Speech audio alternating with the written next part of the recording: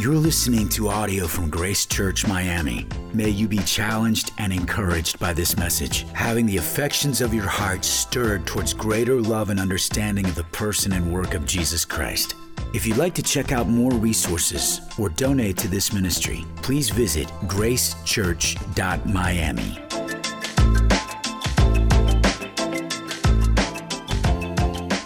When the first rock struck Walid's back, he turned immediately to look behind him to find out who had just thrown that rock. And he shouted out at the people there, standing there, no one which was taking responsibility. Shopkeepers turned their eyes from him. The men standing on the street acted like they didn't know what he was talking about as he yelled, "Who threw that rock?" No one claimed. As he then turned his back to continue to walk in the direction he was going, rocks began to pelt his back again. This time he did not look back because the barrage of rocks was so much, it was damaging him, it was hurting him, it was bruising him, and he ran for his life. Finally arriving at his destination of safety, Walid began to examine the damage to his body and realizing the brothers that he once claimed were his brothers in the mosque that he once was at no longer were his brothers. They had turned on him. And simply because he wanted to know who was this Jesus that the Quran had talked about 187 times. More than any other person in the Quran. Who was this Jesus? He was simply asking questions to get an answer. But the questions were not allowed. And he was rejected. Walid grew up in a family where he was determined at a very young age that he would be an Islamic scholar. And he was groomed accordingly and taught Arabic extensively and taught the Quran thoroughly, to the point at which he was then later sent to Mecca in Saudi Arabia for a 4-year scholarship at the university, where he would be taught in all the ways of Islam, graduating, even becoming a sheikh, wearing white and becoming a teacher in the Islamic religion, respected greatly. He was doing it all quite wonderfully and well, recommended and commended by others of his knowledge of the Quran, his faithful devotion. But then something happened in his life he did not expect. He was diagnosed with cancer. And after not 1, not 2, not 3, but 4 unsuccessful surgeries, the doctor told Walid, "There's nothing more that can be done for you. You're going to die." Faced with this reality of his pending death, and knowing that Islam did not offer him the certainty of forgiveness, as every Quran-believing Islam understands, he hoped that the ledger of his good deeds would outweigh his bad deeds. And so to assure himself of that, he literally, at the mosque that he was a teacher at, moved into the mosque, to the point at which he would actually send people to get food for him, so that at no point would he have to leave the mosque and encounter any other kind of temptation outside of the mosque. And in doing so, he read over and over and over and over again. And he was fascinated by what he read, confused though as well. His confusion was because he wanted to know more about this Jesus. And the questions that he asked about Jesus were unacceptable.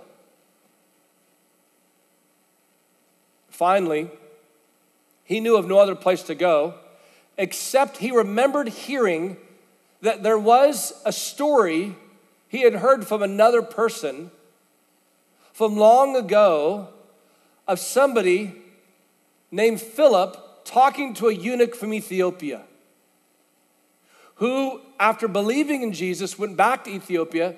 So Walid, in 2007, hearing a 2,000-year-old story, got on a plane and flew to Ethiopia.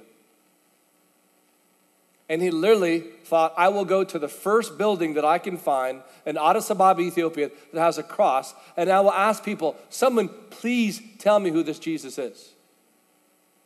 To his surprise and disappointment, not understanding the Coptic church that's now rampant in the country of Ethiopia, he went into church after church for 3 days and no one would answer for him. The most he would get would be an invitation to church on a Sunday. After 3 days of great discouragement, he finally just kind of gave up. He went to a movie, was sitting in a movie, waiting for it to begin, began to talk to somebody seated next to him, to which the person realized this man is here from Saudi Arabia in order that he might learn about Jesus. And took him to a gathering of Christians where they could begin to take him through the Bible and show him who is Jesus.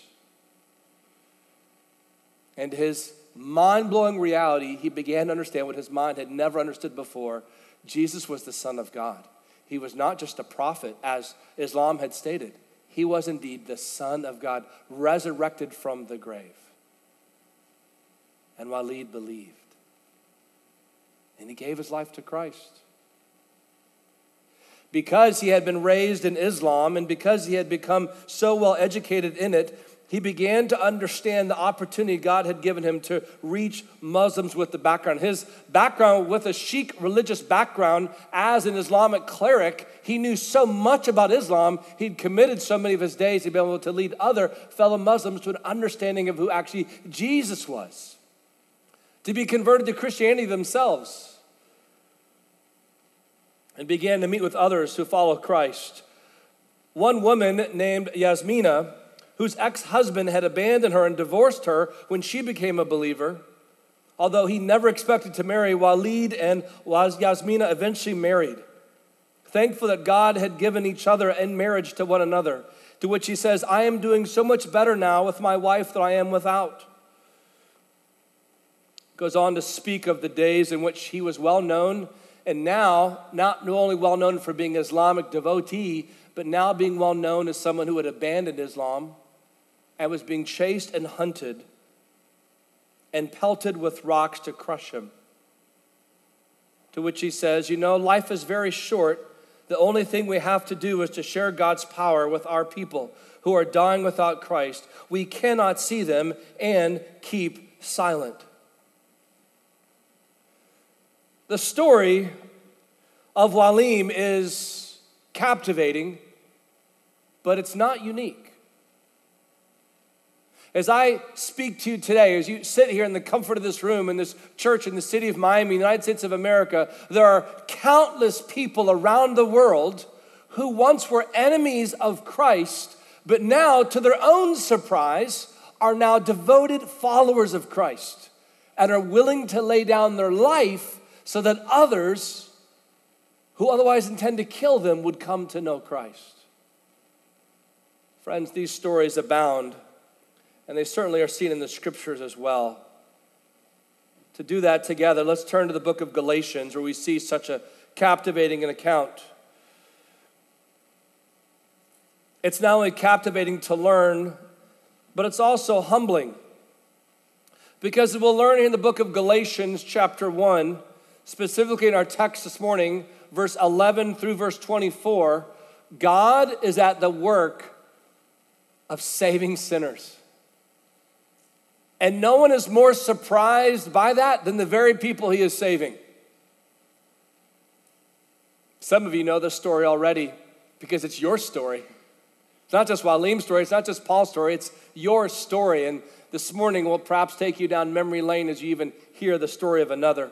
For those of you who are just joining us for the first time, we are making our way through the book of Galatians. It's a letter that the Apostle Paul, a messenger of God, sent by God to the people in different parts of the country, around the country, to be able to give them the understanding of the gospel. And this is the churches in South Galatia, kind of in the Mediterranean region, if you will. We pick up where we left off in our previous verses. We've gone through verses 1 through 10 in the previous 3 weeks. Now this morning we come to chapter 1, verse 11 through the end of our chapter. And if you would, just follow along as I read verses 11 and 12.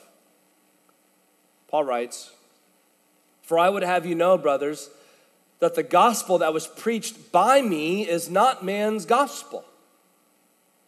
For I did not receive it from any man, nor was I taught it.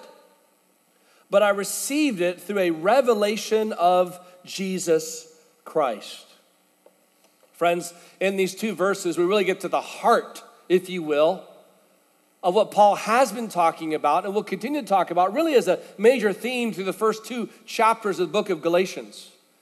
And it really is this contention, this discussion, this debate, if you will, that nothing left than heaven and hell is on the line. And that is, what is the gospel and where did it come from? You go back to Galatians chapter 1, verse 1. Notice what Paul says there by way of reminder. Paul, an apostle, not from men nor through man, but through Jesus Christ and God the Father, who raised him from the dead. Paul, in a very similar way now, is not only citing his own relationship to God and to them as an apostle, he now in verses 11, 12 is citing the relationship of the gospel. He's like, listen, the gospel is God's good news, not man's good news. It's not created by men, it's not given by a man, it is indeed from God himself. You could say that the main point, if you're taking notes this morning, or just to kind of capture the main point of our text, is going to be this. The gospel is a divine declaration, not a human creation. The gospel is a divine declaration, not a human creation. This should already perhaps be head turning for some of you who perhaps are here today investigating Christianity. You're not investigating the teachings of men, though they were written by men. You're investigating the teachings of God. What does God's word say about God's world, particularly for you who's made in God's image? And we see this in verse 11 and 12. Look at what he's saying here. The gospel is not of man. Right? Back to verse 1, not from men, nor through man. Back to verse 11, it says, but you have known, brothers, that the gospel is preached to me is not man's gospel. What's he saying here? The gospel is not compiled by any human authority, reasoning, or logic. But also, it's not only not of man, it's also not from man. Look at verse 12. What he says here, for I did not receive it from any man. Significance here is that the gospel is communicated to Paul by none other than Jesus Christ. And Paul now begins to go into a biographical sketch of his life and what God has done in his life to bring to bear on the message. And friends, this is significant because I want to make sure you understand a point we've made in previous Sundays. And this, the gospel is not measured based on the messenger, but based on the message. And Paul's like, if you want to talk about the messenger, you want to talk about me, let me just set the record straight.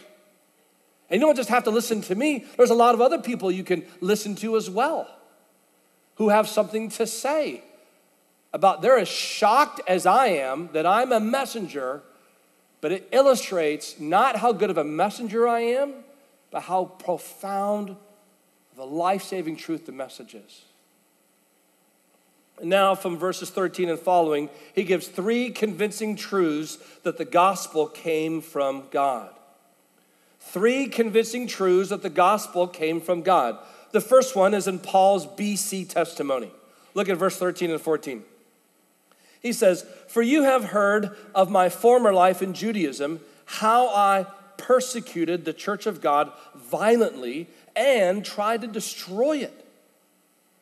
And I was advancing in Judaism beyond many of my own age among my people, so extremely zealous was I for the traditions of my fathers. Now, for those of you who are not familiar with a little bit of history here, we often today in history mark events as to AD and BC.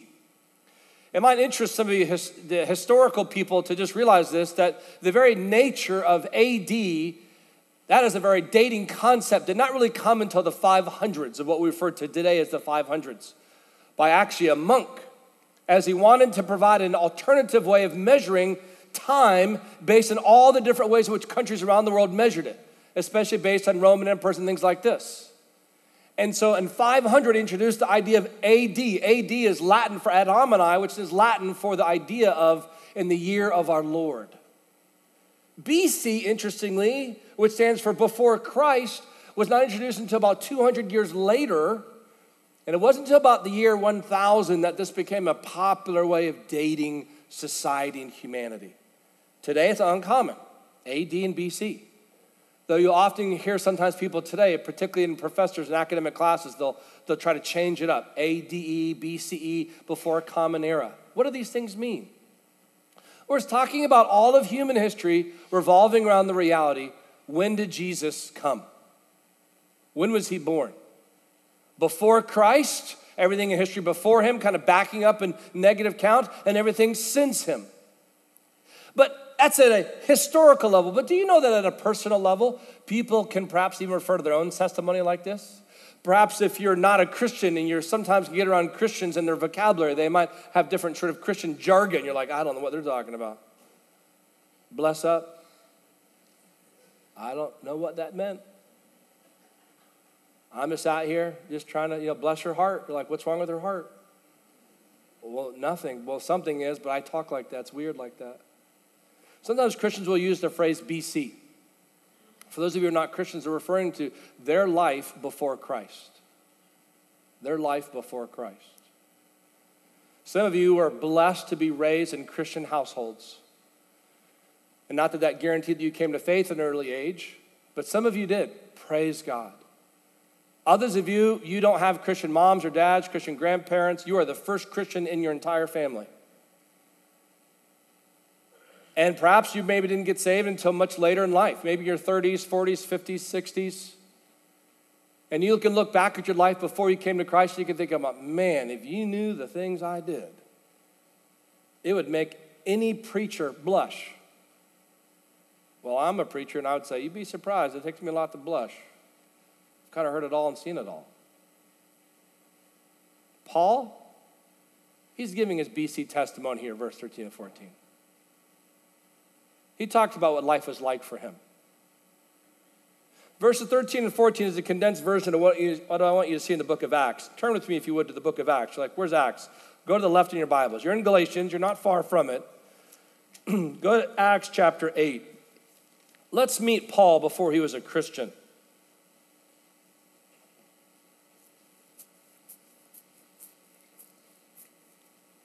Matthew, Mark, Luke, John, the book of Acts. This is Luke's record of the earliest days of the church since the ascension of Jesus Christ.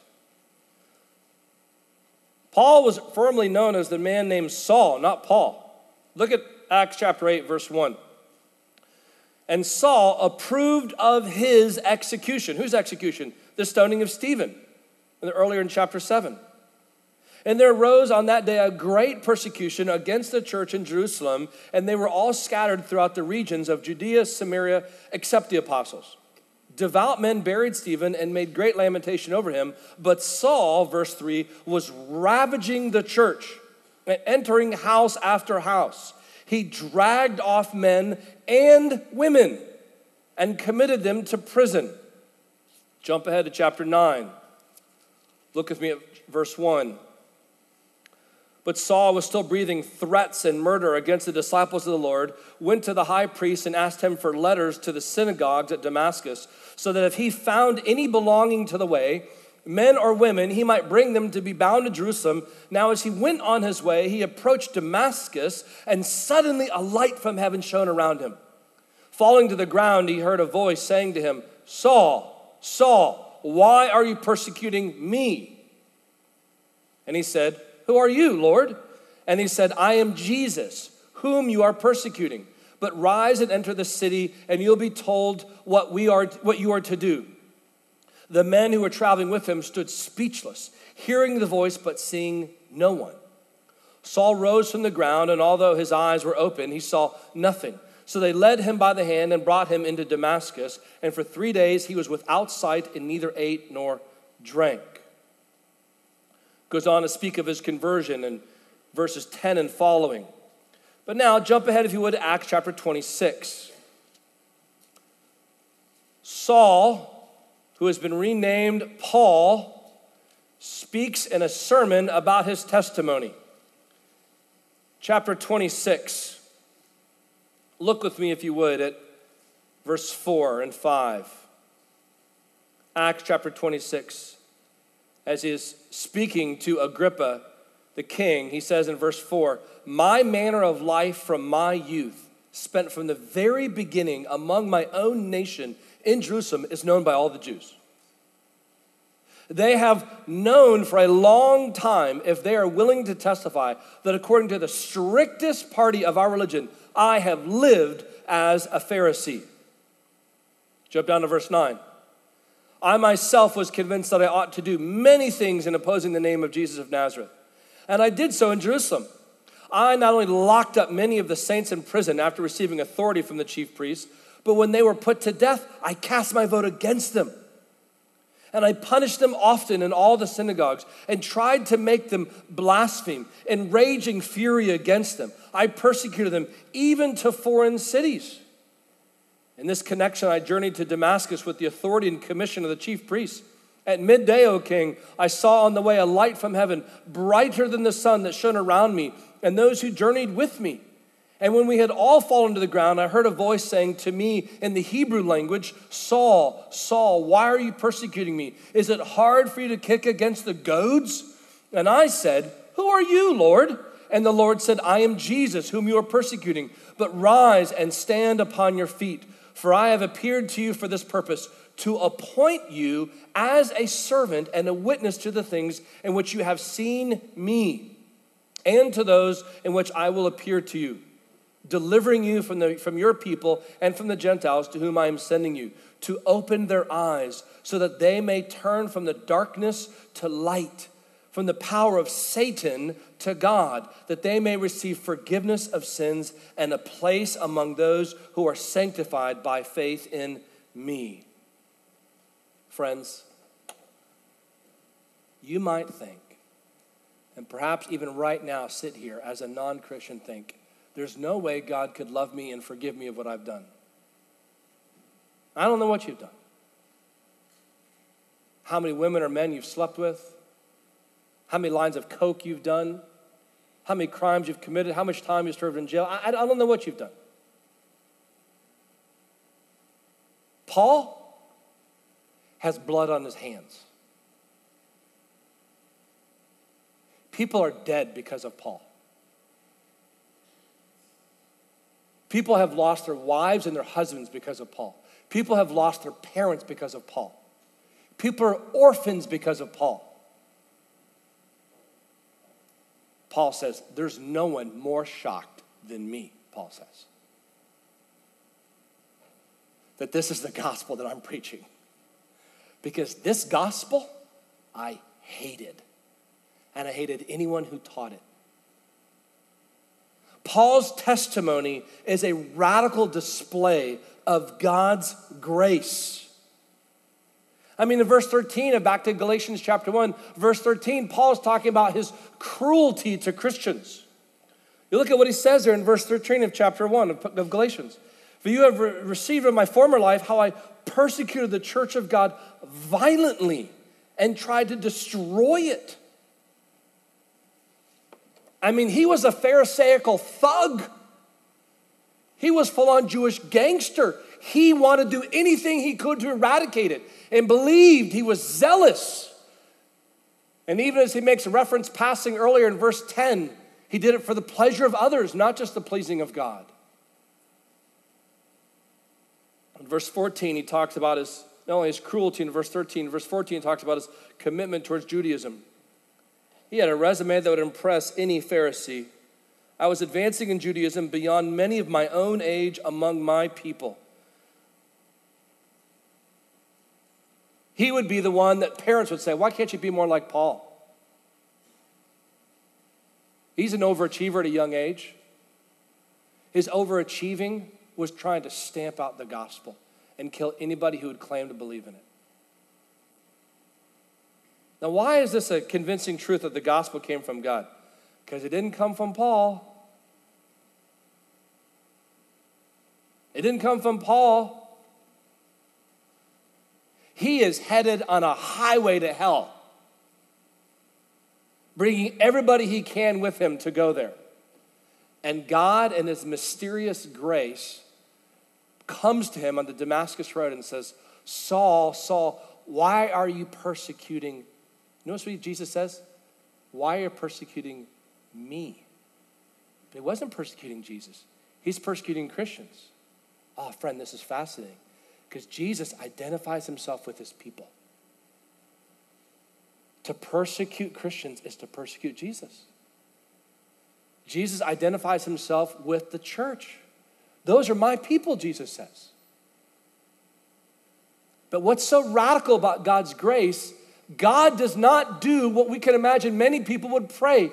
What happened? What would we perhaps pray for Paul if he's coming after? God, stop him and end his life.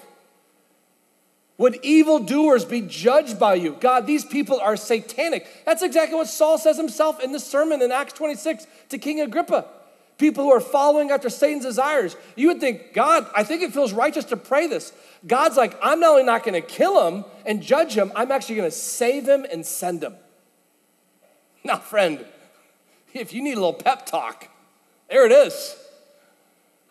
What God can do with a radical sinner like Paul, he can do in your and my life as well. Which takes us to the second convincing truth that the gospel came from God. It's not only Paul's BC testimony. Secondly, it's God's sovereign work and timing. This will be mind-blowing. Look at verse 15. He sets us up, this contrast, with verse 15. But,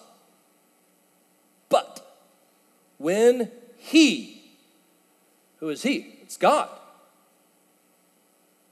When he who had set me apart before I was born. What? And who called me by his grace. Verse 16, was pleased to reveal his son to me in order that I might preach him among the Gentiles.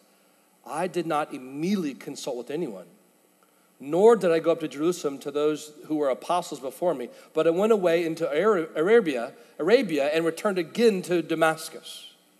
Friends, if you want to know what sovereign grace looks like, this is it. This is sovereign grace. Now, this is mind-blowing because of what it says here. He says here, God had set me apart before I was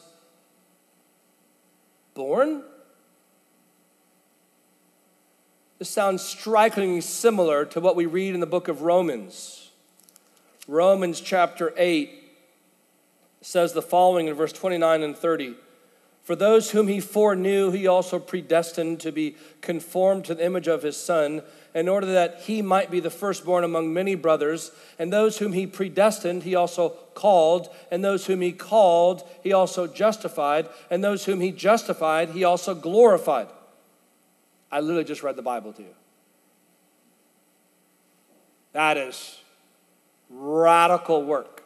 Because here's often how you and I think about our salvation. Keeping your finger in the book of Galatians, turn to one book to the right. Go to the book of Ephesians.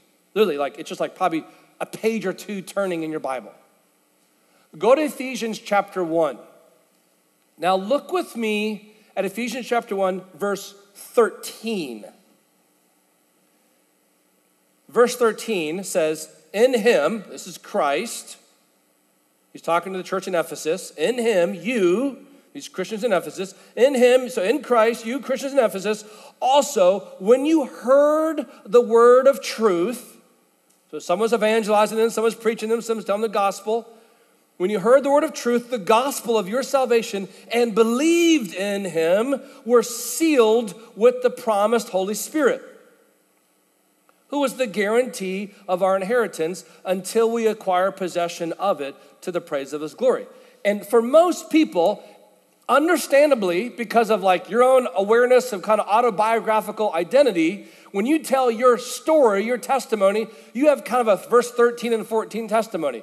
Well, hey, I was living like this, and then God used these people, these providences to bring the gospel to me. I believed in it, and because I believed in it, I was saved by just the remarkable reality, given the Holy Spirit, and I live now by the power of the Spirit until Christ returns. True. But you left off a massive part of the testimony. Verses 13 and 14 actually is one long statement Paul says. Indulge me. Look at verse 3. This is actually where Paul begins the whole point. It's actually one long run-on sentence in the Greek when he writes this. He says the following, verse 3, "Blessed be the God and Father of our Lord Jesus Christ, who has blessed us in Christ with every spiritual blessing in the heavenly places, even as he chose us in him before the foundation of the world, that we should be holy and blameless before him.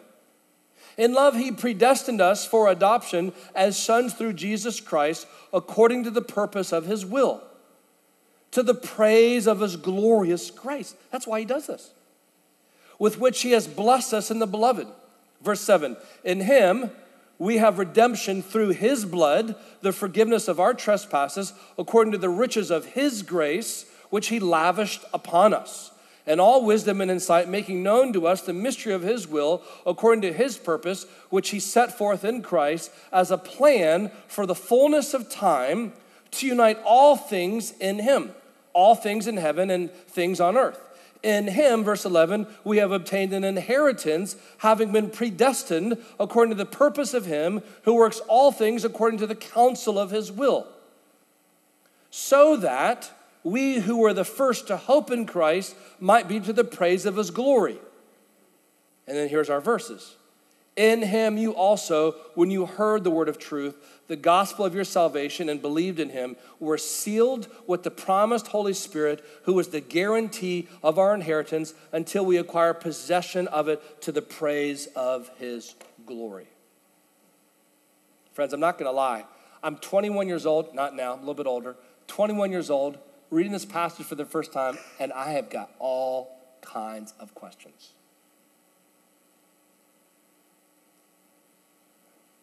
Maybe you've got them yourself right now. That's what Q&As are for, by the way.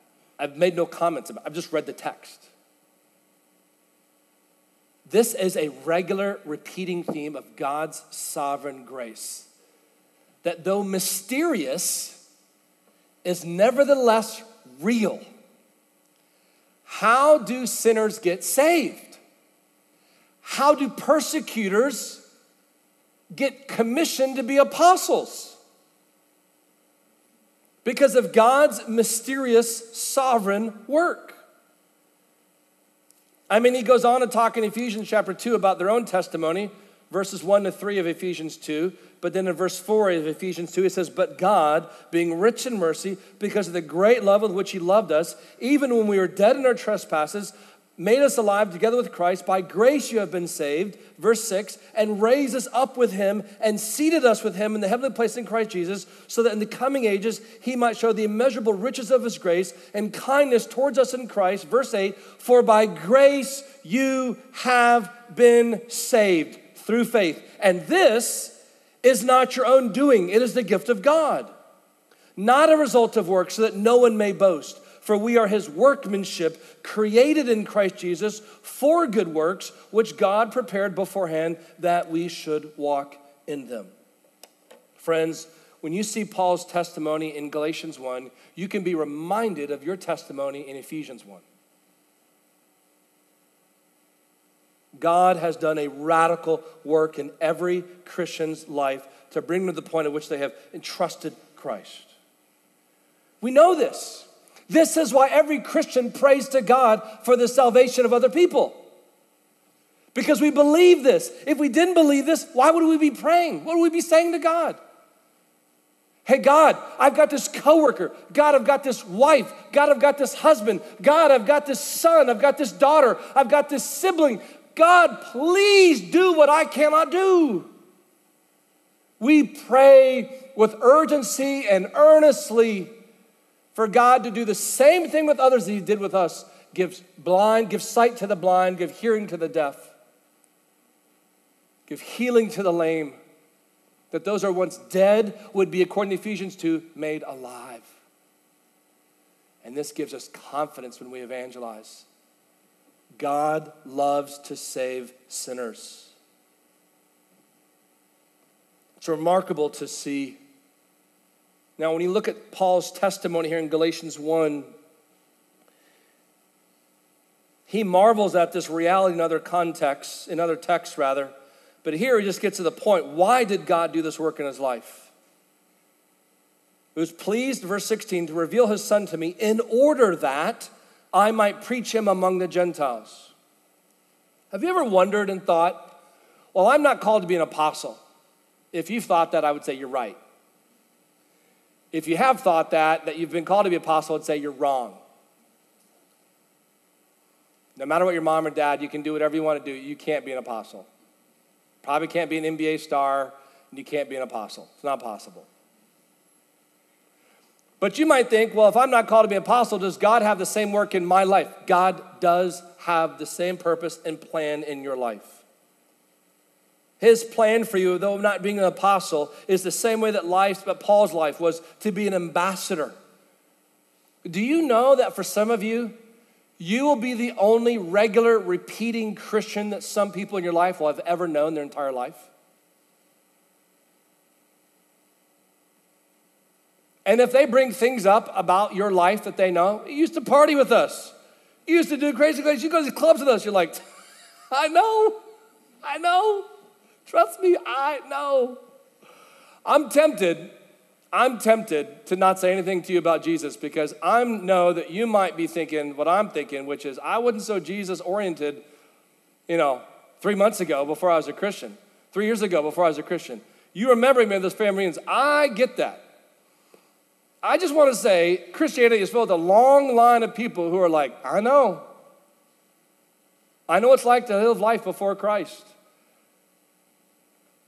And by God's grace, I know what it's like to be forgiven by God of my sin and be made a new creature in Christ and desire for others to know the same grace that he has shown me. And I want you to know that. Because things that you know about me, I don't think you know the full story about me. That's exactly what Paul is saying here. I want you to know the full story. Which takes us to our third convincing truth. Independent affirmation, not consultation. Independent affirmation, not consultation. Look at it, verse 18. Then after 3 years, I went up to Jerusalem to visit Cephas. It's another name for Peter. Like you got Saul as Paul, you got Cephas, you got Peter. And remained with him 15 days. But I saw none of the other apostles except James, the Lord's brother. And what I'm writing to you, before God, I do not lie. Verse 21, then I went into the regions of Syria and Cilicia, and I was still unknown in person to the churches of Judea that are in Christ. They were only hearing it said, he who used to persecute us is now preaching the faith he once tried to destroy. And they glorified God because of me. I trust that sometime in your life, when you went to apply for a job, they asked for references. Have you worked anywhere? Does anybody know you? Are you related to anybody? Have you had any place of employment? Can we get their names, their addresses, their phone numbers? We'd like to talk to them about you, please. And you're like, oh my, this could go well, this might not go well. One of my proudest moments, please read sarcasm in that, of my employment history was working at a health food store in Fort Lauderdale. Kind of before Whole Foods was around, there was this health food store. It's crazy, wild. Before everybody got in the health food store. I was cool before you guys were. I was the produce manager at a health food store. My wife still can't believe that to this day because of how much I'm not known for eating fruits and vegetables unless she serves them to me. I got fired from that job. Not for persecution, not for evangelizing too much. I got fired because I was an irresponsible college kid who was too busy staying up late to come into work on time, if at all, calling in sick. Rumble in my tummy. I wouldn't want to get others sick. And my manager fired me. You can't fire me. Like, I can, and I will, and I just did. You're fired. Let's just say when I went to apply for my next job, I didn't put that guy's phone number down to contact. I don't want people to know that part of my story. Paul is giving people in the geographic locations of where they are to validate his story here. Paul's like, what I'm saying to you is not because I was parroting somebody else, but I was seen by other people. You'll notice in his timeline here how he references. Verse 15, he says, but when he had sent me. And then in verse 18, then after 3 years. Verse 21, then I went to the regions of Syria. Paul was on the move, but not to places and with people that you would expect. Paul wasn't trying to please the crowd, as we saw earlier last week in verse 10. He wasn't trying to please people. He was trying to please God, who he was a slave of Christ, a servant of Christ. But nevertheless, he gives references. He talks about, hey, go talk to Peter in verse 18. He can tell you I was there. Talk to James. He can tell you I was there. And then talk to the other people. They didn't see me, but they heard about me. And they'll tell you themselves. This could only be a work of God, because that guy that we've heard about with our hearing, we've now seen the effect of his ministry. People are getting saved because of his preaching.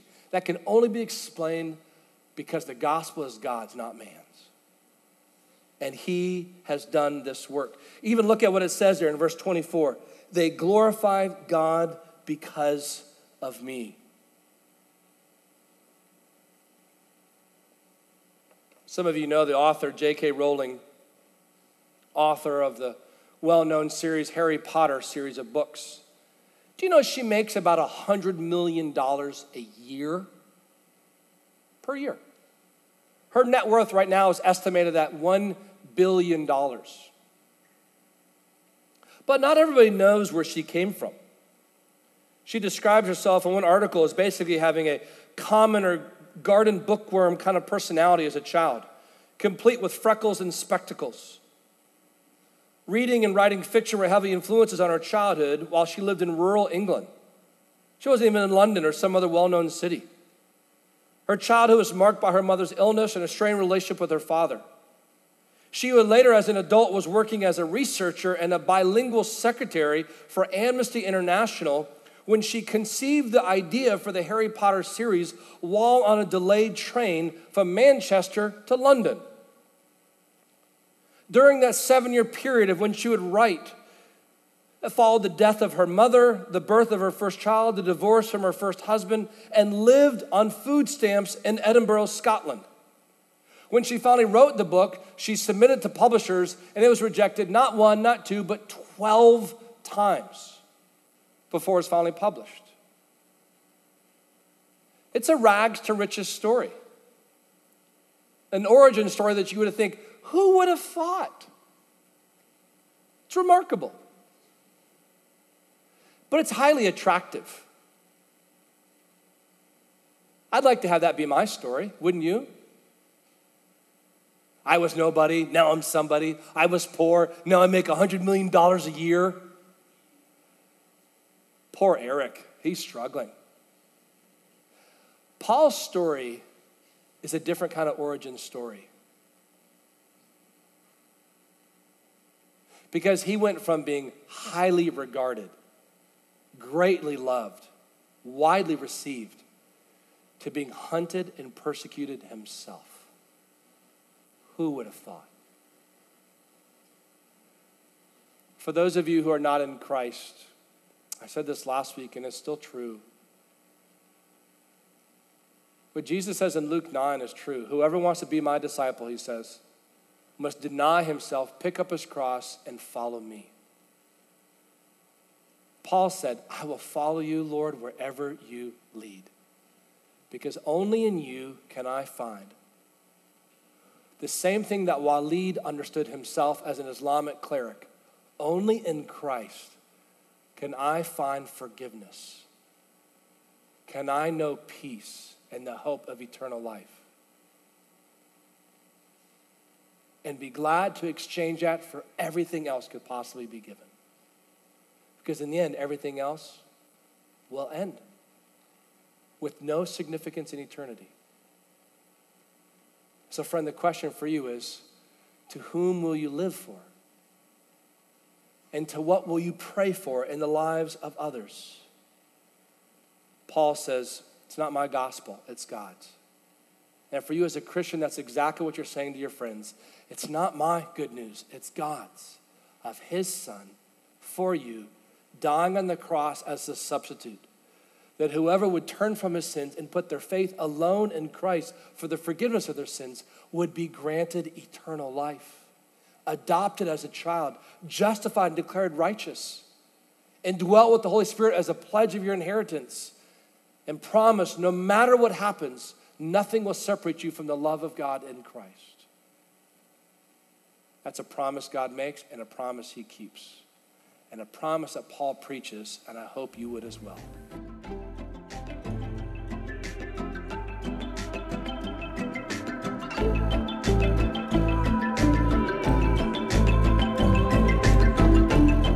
Thank you for listening to audio from Grace Church Miami.